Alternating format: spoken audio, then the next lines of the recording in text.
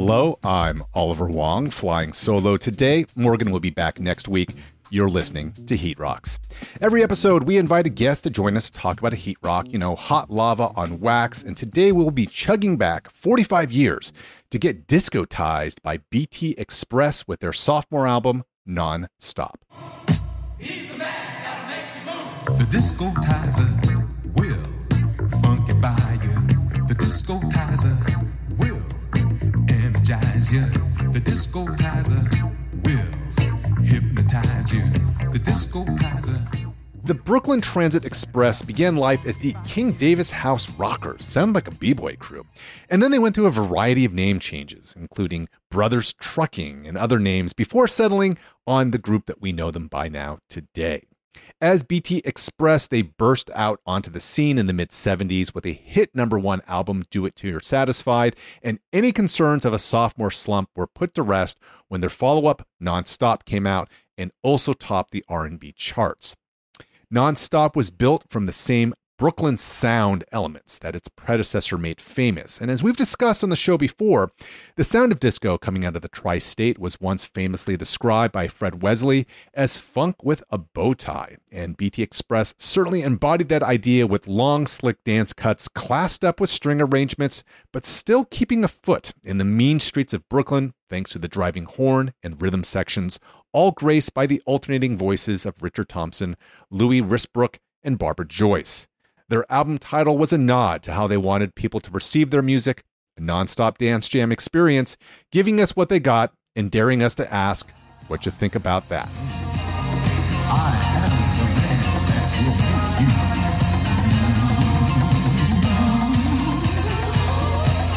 The discotizer will funkify you.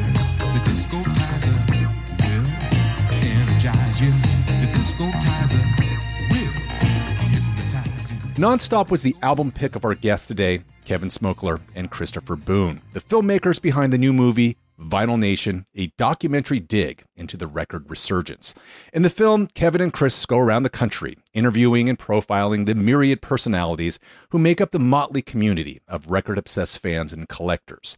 It's a love letter to the enduring popularity of the tactile record in an era of streaming music, as well as the resplendent diversity of vinyl fanatics who are out there. Heat Rocks fans who've seen the movie may have noted that around the 28-minute mark, a pair of familiar voices and faces come on. The DJs, we have hip-hop, we have punk, but in between there was a layer of kids that were influenced by hip-hop but wanted to do something new, placing samples together to make beats. In the 2000s, digital DJing, and in particular vinyl emulation systems or digital vinyl systems like Serato, when these began to come online, a lot more DJs were happy to embrace that. So yes, not only were Morgan and me featured in the documentary, but Morgan was also the music supervisor for the movie. So it's a little ironic that she can't be here today, but it's also appropriate because the main reason she's not here is because she's juggling so many other music supervising gigs this week, she didn't have the time. Regardless, it's our pleasure to be in Vinyl Nation, to sing odes to our favorite of formats. Christopher and Kevin, welcome to Heat Rocks. Thanks, Oliver. It's our pleasure to be here. Yeah, thanks so much for having us. Given that you all made an entire movie about record collecting, I was especially curious what album that you would want to talk about. And to be really candid, I would not have guessed it would be a mid-70s disco LP, let alone BT Express's second album, which I think is less well known compared to their debut LP. So why Non-Stop? What makes this a heat rock for the two of you? So this is Chris. I'll jump in with the story, and then Kevin, you correct me when I get it wrong. So in our travels for shooting Vinyl Nation, we were fortunate enough to spend some time with Roz Lee. She's one of the main characters in our film. She's I believe, a vice president with the Ms. Foundation, and she's a major record collector. And we interviewed her at her home in Harlem. And so when we visited her that day for the interview, as we were setting up, she naturally put on a record. And as we were setting up, everybody slowly but surely at some point in time made their way over to the turntable to figure out what we were grooving to, because we were not familiar with this particular album at that point in time. And we discovered that we were listening to BT Express's Non-Stop. And it just put us all in a fantastic mood. It set the tone, it set the vibe. It was very relaxed and chill, and we were grooving, and it just put us in the right frame of mind. The very next day, we drove from New York City all the way down to Baltimore, Maryland to do an interview with a record store owner, Cat Peach, at Hair's Breadth Records in Fells Point. R.I.P. Hair's Breadth Records didn't make it through the pandemic, but Cat is still going strong. And after the interview, when Kevin finished the interview, he started digging through her record selection there, and she had choice used vinyl. And not only did Kevin find one copy of BT Express Nonstop, he found 2 copies of BT Express Nonstop. And so this had to be, so Kevin rushed up to Kat and told her the whole story I just told you and said, Kat, we've got to buy these albums. Chris and I need a copy of this. And she said, oh, just take them. They're on us. Our gift to you. So that is how the album came into our lives. We were not BT Express fans before that. That is why we're not picking their first album that's better known. It's why we're picking this album, Nonstop. I was familiar with the sort of constellation that, or I would say the solar system that BT Express belonged to, but it was an undiscovered planet to me before this this particular event that Chris is speaking of.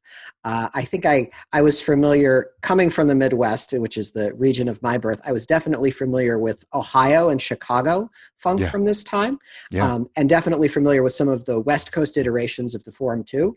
But the New York, the Brooklyn sound that BT Express is a perfect example of was dark through the telescope to me until this all happened, and now it is really brightly lit. I'm very impressed that you managed to take that metaphor to the extent that you did. So kudos for that. I think I jumped out just in time because it was about to snap back like a rubber band. Well, I was going to ask, how each of you were made familiar with the group, but you just told me that story. And for me, my intro to BT Express is not through Nonstop. I might have this in my collection. I actually didn't bother to look, but I definitely knew about them through their first album, which, as I mentioned during the intro, was Do It Till You're Satisfied, because as a hip hop guy, that LP was sampled to death. And it's not that Nonstop didn't get similar love from producers, but there's nothing on this album that we're talking about today that was quite as popular as sampling material as a few tracks off of Do It Till You're Satisfied, including the title song, though my personal favorite off of that particular LP is If I Don't Turn You On, which EPMD was, maybe wasn't the first to sample it, but I feel like they did the most to immortalize that source sample from on their big hit, So What You Sayin'.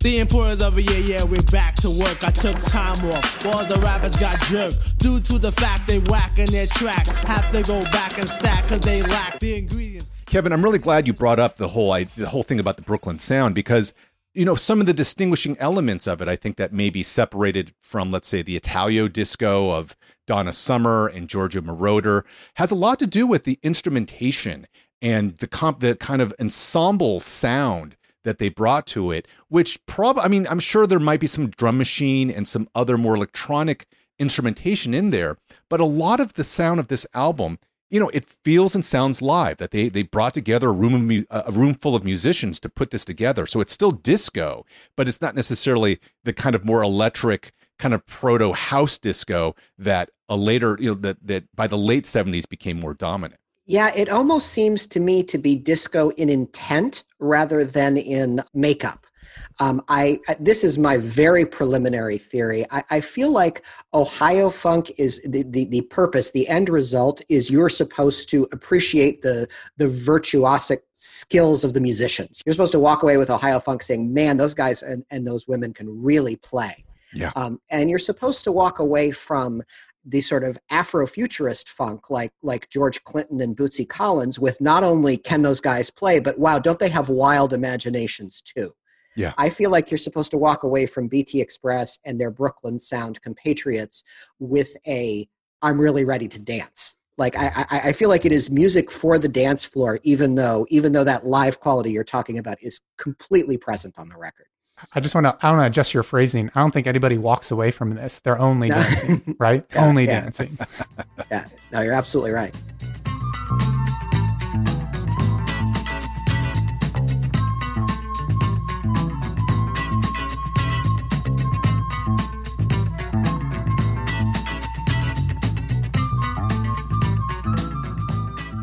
I think, the part of what I think we're talking around too is that disco as a genre, and we recently had recorded an episode about, speaking of Italio disco sound and Giorgio Moroder, we'd done an episode about Donna Summer's Bad Girls, which, and of course her partnership with Moroder, invented a whole subsection of disco music.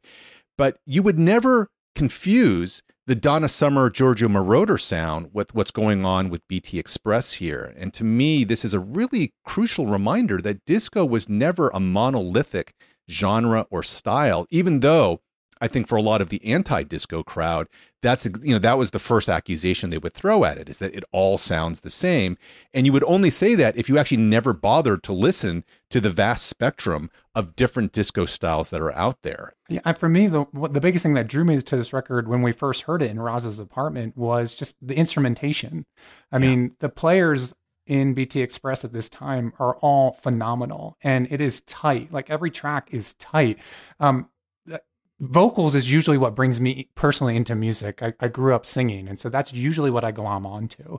And being born at the same year as this album came out, living in the suburbs in Wilmington, Delaware. Sorry, I really just wasn't introduced to disco music beyond like seeing Disco Fever on TV. Disco Fever, baby. Yeah. Yes. But I mean, I was too young, really, right. and unfortunately, disco got a bad reputation at the time where I was just old enough to even understand popular music. And it was an unfair representation. And so I had no desire to discover it. And making this film has been a way for me to explore other genres when someone has introduced me to this music. So again, when Roz put on this record, it opened a totally new door that I just never even thought to open. And I've just been kicking myself. Like, why? Why haven't I explored this? And so this record has been on my turntable a ton since we shot it. And so when Kevin and I were talking about, well, what record do we want to talk about on Heat Rocks, we wanted to be something that we had in common. Right. And this made a ton of sense. But again, getting back to your point, again, the instrumentation is just so tight, and it always gets me to move, even when I don't even realize I'm doing it. I'm always moving when I listen to this album.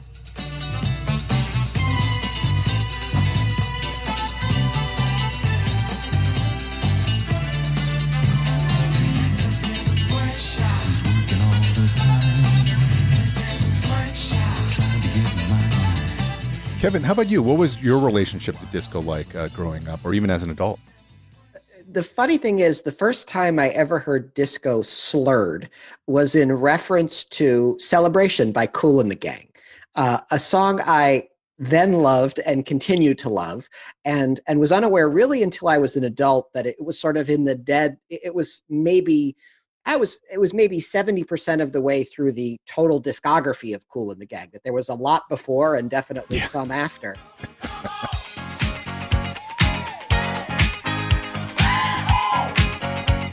It's a celebration.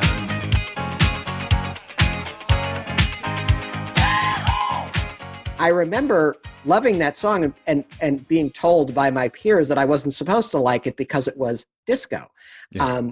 And I look at that in comparison to what we're talking about now, and Kool and the Gang regionally comes from basically the same place as BT Express. I mean, Jersey City, New Jersey versus Brooklyn. Sure. And they were also a band with a lot of members.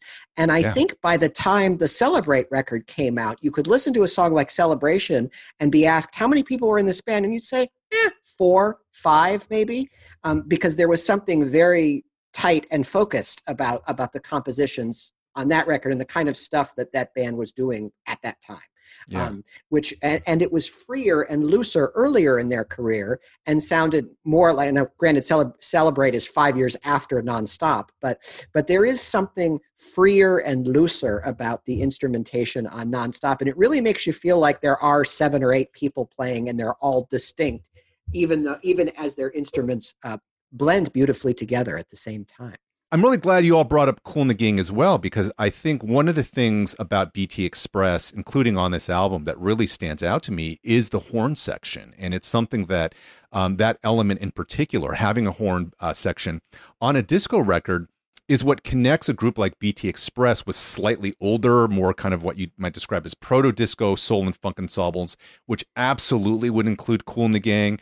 And especially, I think, Kevin, to your point, is that if you're a band in Brooklyn, there's no way Kool and the Gang is not entering in on some level as an influence, given just the proximity. But certainly Earth, Wind, and Fire would be part of that Average White Band. I mean, these are all groups who had top-level horn sections that were so fundamental into their sound.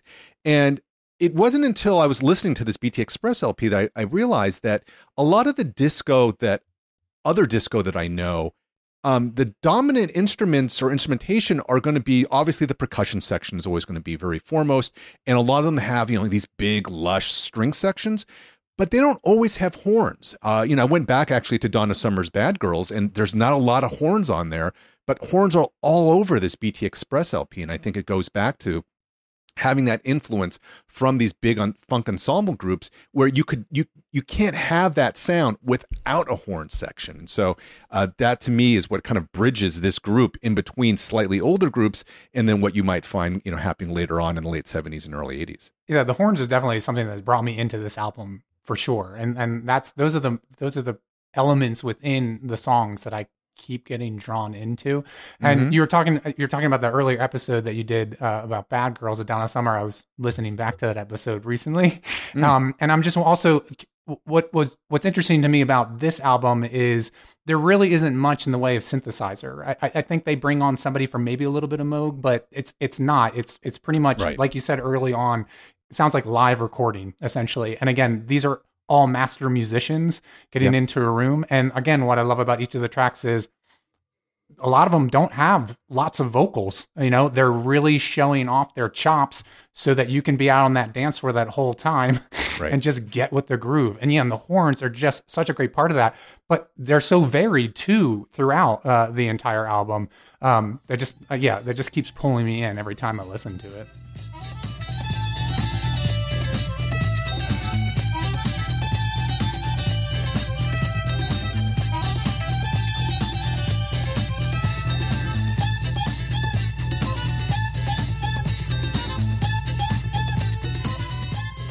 We will be back with more of our conversation with the filmmakers behind Vinyl Nation after a brief word from some of our sibling Max Fun podcasts. Keep it locked. The Beef and Dairy Network is a multi-award-winning comedy podcast here on Maximum Fun, and I would recommend you listen to it. But don't just take it from me. What do the listeners have to say? Would I recommend Beef and Dairy Network podcasts? No, I don't think I would. Right, let me be very clear about this. Under no circumstances would I recommend this to anyone I've ever met. No, absolutely not. No, I couldn't. I feel quite sick thinking about the things I've heard. Please stop calling me. Please, leave me alone. That's the Beef and Dairy Network podcast, available at MaximumFun.org and at all good and some bad podcast platforms. Literally, just leave me alone. Hi, I'm Renee Colbert. I'm Alexis Preston. And we're the hosts of the smash hit podcast, Can I Pet Your Dog? Now, Alexis. Yes. We got big news. Uh-oh. Since last we did a promo, our dogs have become famous. World famous. Stars on the Hollywood Walk of Fame. Second big news. Mm-hmm. The reviews are in. Mm-hmm. Take yourself to Apple Podcasts. You know what you're going to hear? We're happy. It's true. We're a delight, a great distraction from the world. I like that part a lot. So if that's what you guys are looking for, you got to check out our show. But what else can they expect? We've got dog tech, dog news, celebrities with their dogs, all dog things. All the dog things. So if that interests you, well, get yourself on over to Maximum Fun every Tuesday. We are back here on Heat Rocks talking about BT Express's Nonstop with our guests, the filmmakers behind Vinyl Nation, Kevin Smokler and Christopher Boone. I'm going to go off on a brief tangent here coming out of the break, and I'm assuming neither of you were vinyl neophytes before you began work on the movie, but I am wondering for each of you, therefore, as people who already were familiar with elements of records and the vinyl world, what's one new thing that you learned in the process of making the film that you had not realized or considered before? Okay, so full disclosure, Kevin's got a much deeper catalog than I do, and he was way more into records than I was when we started the project. But that was also what intrigued me about the project. I'd gotten into records maybe back in 2014. But what really made me interested in doing the project was my daughter, who's now 17, got her own turntable about a year later. And so when we started doing initial research, yes, we did hear that there were kids who were buying records that didn't have turntables. And I honestly thought that was apocryphal. I did not believe it. I thought that doesn't make any sense, but you just kept hearing it. No, it happens. It's like, that's not true. It is true. we met a lot of people who that was the case for them. And that was fascinating to me. So I wanted to dig into it a little bit more. Like, why on earth would you buy a record and not be able to play it? And by and large, a lot of those young fans who bought records without turntables are saying they just wanted to support their favorite artists. They were going to concerts. They wanted to show their fandom the biggest way they knew how. So they went to the merch table, and a t-shirt just didn't cut it. They had to buy the record that was up there, and it called out to them because not only is an album, but all of a sudden it's like, that's something I can put on my wall. That's a poster, and I can show the world, like, I'm such a fan. I don't even have a turntable, but I have the record. And what was fascinating to us is when we did start talking to people, and one of whom is actually in our film, Ellie Fessler, who at the time was a student at Pratt Institute. She told us a story that's not in the movie. When she moved to Pratt as a freshman, she brought her turntable and only a handful of records, because that's all you can fit in a dorm room. And she set it up there. And immediately she made friends. I think it was with her roommate, who noticed one of her albums and said, that's one of my favorite bands. I have 2 tickets to see a show with them this week in New York. Do you want to go? So like, boom, records make fast friends. And then a guy came walking by our dorm room, saw our turntable, and he went, wait, I'll be right back. And he ran up to his room and he grabbed a record and he came down. He said, this is my favorite band of all time, but I've never been able to listen to this album on vinyl because I don't have a turntable. Can I put it on yours? And she's like, yeah, go ahead. So records definitely bring people together, but I was floored that young people really did buy records. And people tell stories, I had 10, I had 15, I had 20 records before I even decided to even get a turntable. And then once they got a turntable, that's when it all went downhill for them. They just had to keep buying records after that. So, I mean, we had heard those things, but actually meeting people who did that truly blew me away. And these are people who I thought it was fascinating, never owned physical media whatsoever. They just had iTunes, then Spotify, and now records. They never collected CDs. And again, I thought that was totally fascinating. Coming back to BT Express and their 1975 album Nonstop. If the two of you have been listening to the show, you know this question was coming up. What is your fire track off of this Nonstop LP? Kevin, you want to go first? Oh, sure. Chris and I were just arguing over who should go first. My fire track is Peace Pipe, the opening track. I think it's interesting. I think it opens in a totally different way than the first track on the first studio album opens, which is almost dumbly obvious. It opens with a train whistle, and it's like, oh, you're listening to a band called BT Express. There's a big picture of the train on the front and all that kind of stuff. I really appreciate the fact that that Peace Pipe is a bit longer than most of the other tracks on the album. I think it's 7 minutes long, maybe. And I feel like the musicians really get time to kind of stretch their wings and fly on that song. And I love that the album is from 1975, and this is clearly a song about getting high. It could have easily been from 1968 or 67. But there's a counterpoint in the vocals. BT Express has 3 lead singers, I think. And I think Richard Thompson, the guitarist, is singing the male lead on this song, and it's all about put it in your peace pipe and smoke, obviously. And then the great Barbara Joyce comes in and says, do so because it will bring humanity and togetherness and all this kind of stuff. Yes, this is a message you could have gotten on Haight Street, in June of 1967. Yeah. But there's something to me that touches a lot of different forms of black pop music at that time. It sounds like disco. It has an Afrofuturist message. It's a little bit psychedelic. It's almost like a dancier Rotary Connection track in that way. And this is a very long way of saying that's really my favorite track on the album.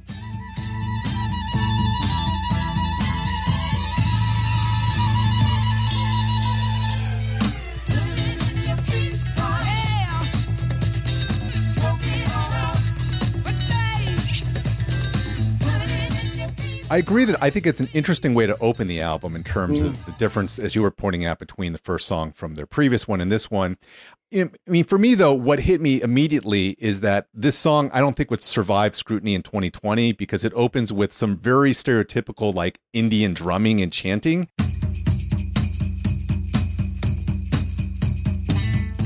And of course, we got to remember, this is in the mid 70s, you have members of the Village People dressing up as quote unquote Indian. So this is not an unusual thing in the world of pop culture.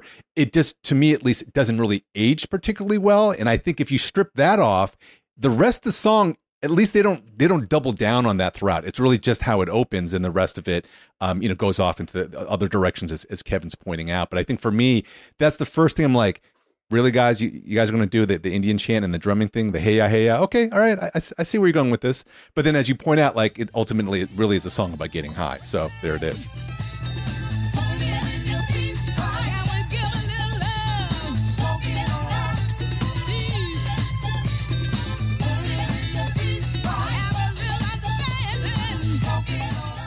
Christopher, how about you? What's your fire track off of Nonstop? So my fire track would be Give It What You Got.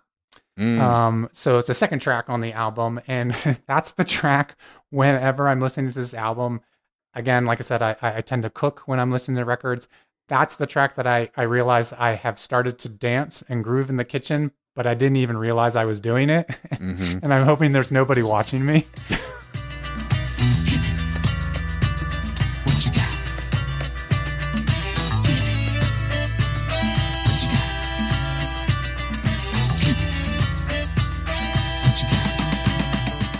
I always would just focus on the music when I first started listening to this album. Then the more I got into it and really started paying attention to the lyrics, I love the song even more, because this song is a hustler's anthem if I ever heard one. It's not deep at all, but, coming into like the second verse, it's just basically saying, don't let anyone tell you that you can't do it. Like, and when people are trying to stop you and tell you it's all in vain, just give it what you got. And I think any creative person needs to hear that over and over and over again. I know I always put up obstacles in my way when I'm trying to create something, and I need somebody to remind me, like, no, you just got to keep doing it. So again, for just that, the hustler's anthem aspect of it, I just keep coming back to this track.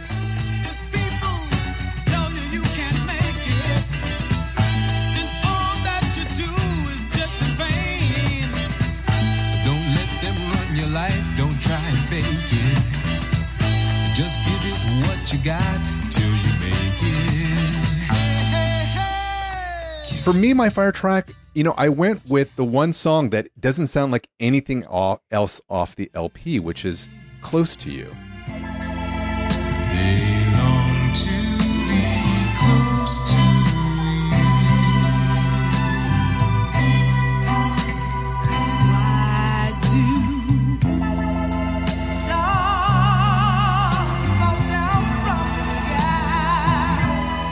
I think partly it's because none of the dance tracks on this album, and except for Close to You, everything on here is a dance track.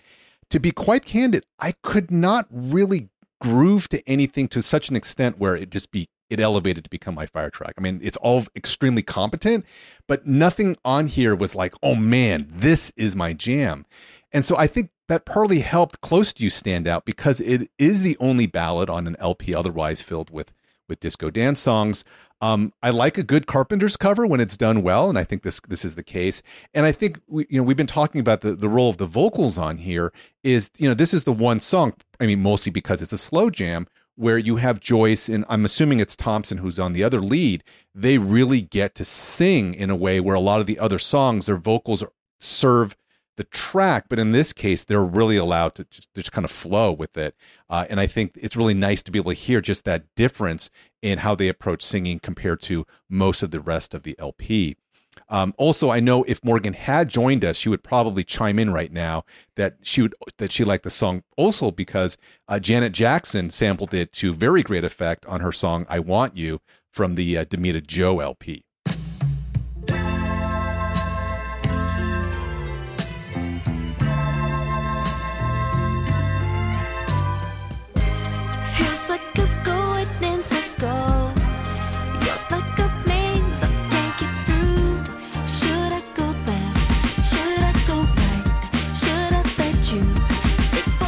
I don't know, like I was definitely surprised. The first time I heard that, I was like, oh my God, really? It seems random, right? Like of all the songs you could cover, the Carpenters close to you, like, okay.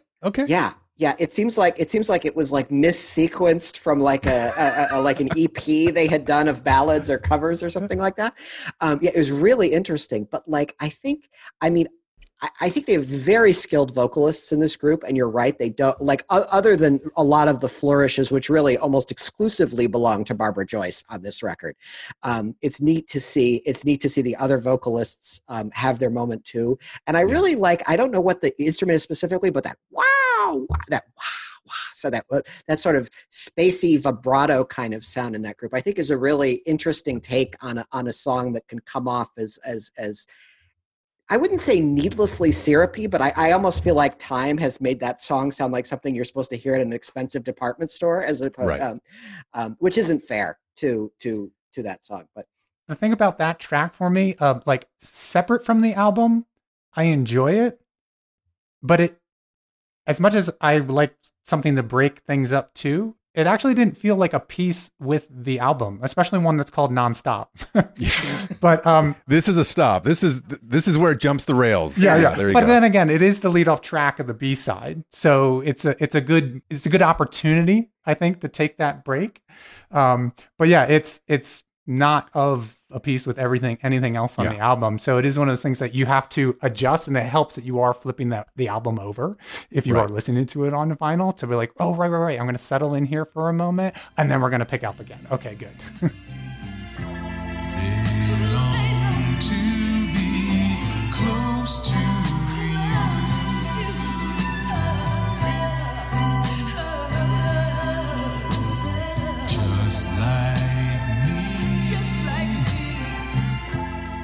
It does have its own interesting syncopation with the song, right? It definitely, they do make it their own for sure. I'm not a fan of covers that try to basically be the song that you already know. And I understand the Carpenters is the best known version of the track. It's not even the original, but it's like what we kind of think of.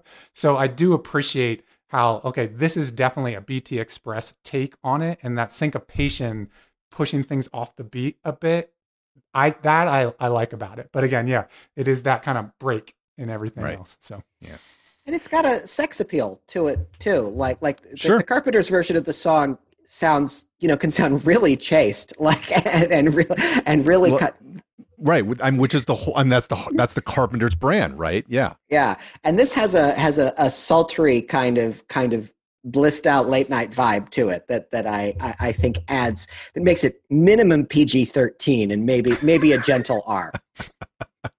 So it may not be, unqualifiably baby making music, but it's a kind of adjacent to that. Like it's hinting in the direction, is what you're saying. Prelude 2. I like that, Prelude 2. Mm-hmm. Well, we also want to know what people's favorite moments off of this LP are, and I'll start this off. And I was saying before in the first half of the show that I kept waiting to see if Moulton would hook up a monster disco break, and I don't think this album quite has that in the same way that some of his other productions or engineering does. But I'm certainly happy with the way in which he opens several songs on this album with a drum break. And my favorite being, in terms of those first few bars, is how he opens, "You got it, I want it."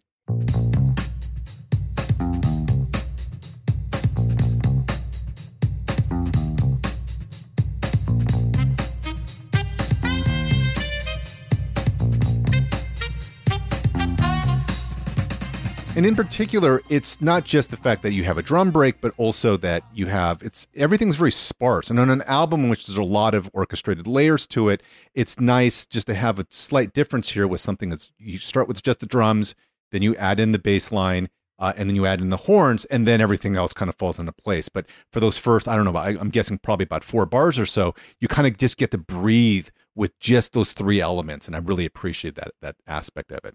How about for each of you? Christopher, we started with Kevin last time. So Christopher, what was your favorite moment off of this LP? For me, it's a part of Still Good, Still Like It. It's right before we get into the verse. It's about 20, 25 seconds in, and I'm not even exactly sure what the instrument is. I think it's a soprano sax. It's always kind of blown my mind because the first 2 notes almost make me when I first heard it, I thought it was the organ, but then I realized, no, this is definitely a wind instrument here. But it's that, ba-da, ba-da, ba-da, ba-da, ba-da, ba-da. And it just, the way it kicks, I just really, really, really like that. And then also just how it's a little off syncopation and then just lands right underneath the verse, the bump, bump, bump, bump. Ba-da-ba-da-ba. Every time that hook, I love it, and it comes back in again when the verse comes back in the middle of the song. So that's my favorite moment on the album.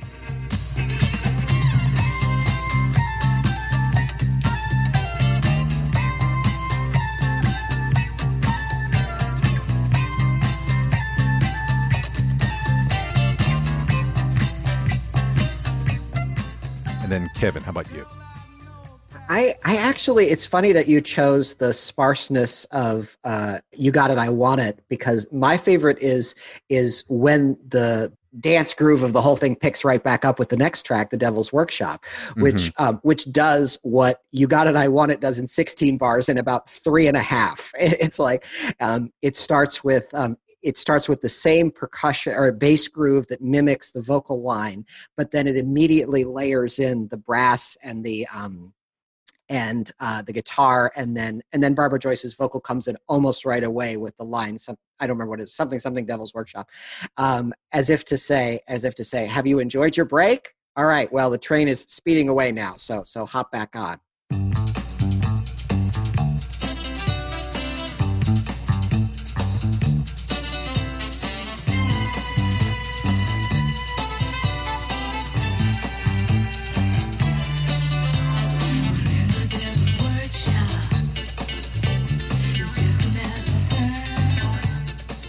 If you had to introduce this album to someone who had never listened to it, and much in the way that perhaps each of you were introduced to it when you were filming, what song would you choose off here that you think serves as the best introduction to what BT Express is about?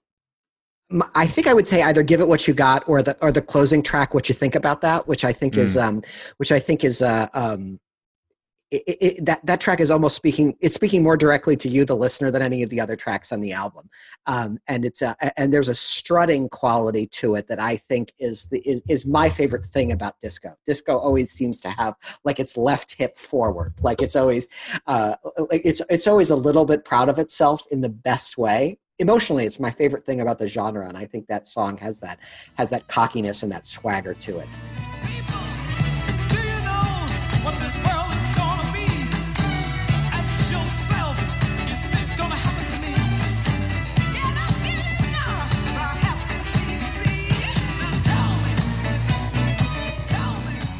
So if the two of you, and you can decide whether you want to collaborate on these 3 words or each of you have your own 3 words, but if you had to describe Nonstop by BT Express in 3 words, what 3 words would you choose?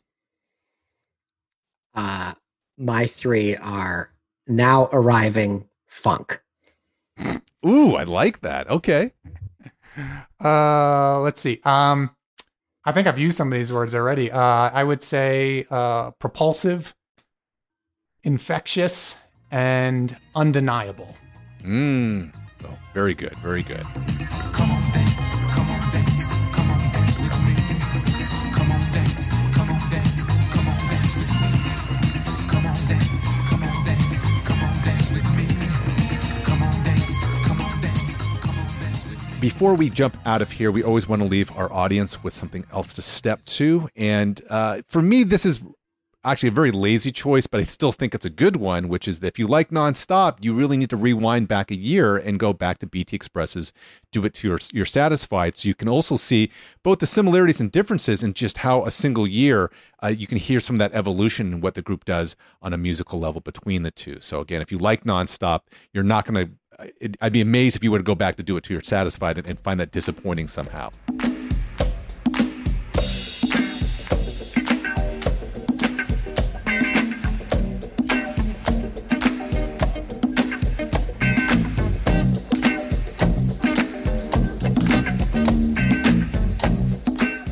How about for each of you? What would you recommend our audience members get into? So this is Chris here. I would actually fast forward all the way to last week. An album dropped last week from a band called The Freedom Affair out of Kansas City. And for anyone who has seen our film, you heard them. They are the band you hear in the opening scene of our film at Mills Record Company in Kansas City, Missouri. And the track we captured live was Rise Up. When we heard there was going to be, live music at Record Store Day, we're like, okay, cool, great. You don't know what to expect. This band walks up and we see it looks like a 6-piece band, and it starts and it is tight. And then, wait for it, 3 female vocalists walk up on stage and just blew us all away. And I was like, thank God we have the cameras rolling on this. It is one of my favorite songs in many years. Those of you who've seen a recent Apple Watch ad, is actually featured in the Apple Watch ad that just came out like 2 weeks ago. But they just dropped finally their first full-length album called Freedom is Love. It's available on Bandcamp and all the streaming services. And the reason I thought of it after this is not so much because we're coming from like funk and going to soul, but kind of 2 reasons. One, the last track, What You Think About That, has this on the stop, has this kind of political vibe and wants to get you thinking about what you could be doing to make the world a better place. And that's definitely what the Freedom Fair is all about. The first half of the album is heartbreak and love that you probably shouldn't chase after. But the second half of the album is all tracks I think we need to hear right now. Rise Up kicks off the second half of the album and is just track after track after track of messages that we need now. I mean, they sample Maya Angelou on the final track. It's you just got to go get it. Again, Freedom Affair, Freedom is Love. Progress. We can't run away. This world needs a new life, a new order today. My answer, I was really intrigued. What the BT Express brought up for me was this relationship between musical virtuosity and danceability, particularly in a large group of Black musicians, and what that propelled me forward 30 years to TV on the Radio's most recent album, Seeds, which I thought, and I'm a big fan of the band, but you would be right in saying their earlier records, particularly their first 2, have a definite kind of Brooklyn art school vibe to them. I think Seeds is their most accessible record. It is very much as musically sophisticated as the first 4 records, but it is also very focused on danceability, stuff to be listened to in a dark room full of strangers. And that relationship between how well the musicians play and how interested they are in hitting you below the hips, to me is a direct line from Nonstop to Seeds.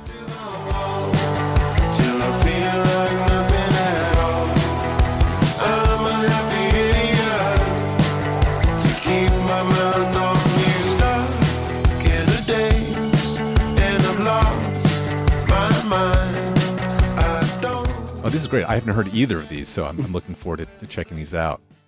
Well, that will do it for this episode of Heat Rocks with our special guests, the filmmakers behind the new Vinyl Nation. And it is obviously a very tough time to be putting any new movies out there in a time when most of us don't feel safe going to the theater. So how is it that you all are distributing the film? Is it available on demand right now? How can someone watch it if they're interested? So right now we're doing our virtual cinema release of Vinyl Nation. So you can go to vinylnationfilm.com, click on the button where to watch, and we have over 100 virtual cinema partners spread all over the country, mostly art house cinemas and record stores. And you can buy a ticket from a local record store or art house cinema in your area, and 50% of the ticket proceeds go back to that partner. So again, vinylnationfilm.com. And where can folks learn more about each of you individually? Chris and I are both on all of the socials. On Twitter, I'm at Weegee, Weegee, and at Instagram, just my last name, Smokler, Smokler. And on Twitter, I don't tweet much, but if you want to follow me, I'm at Barton Deepwood. You've been listening to Heat Rocks with me, Oliver Wong, and Morgan Rhodes. Our theme music is Crown Ones by Thess One of People Under the Stairs. Shout out to Thess for the hookup. Pete Rocks is produced by myself and Morgan, alongside Christian Dueñas, who also edits, engineers, and does the booking for our shows. Our senior producer is Laura Swisher, and our executive producer is Jesse Thorne. We are part of the Maximum Fun family, taping every week live in their studios in the Westlake neighborhood of Los Angeles. MaximumFun.org. Comedy and culture. Artist owned. Audience supported.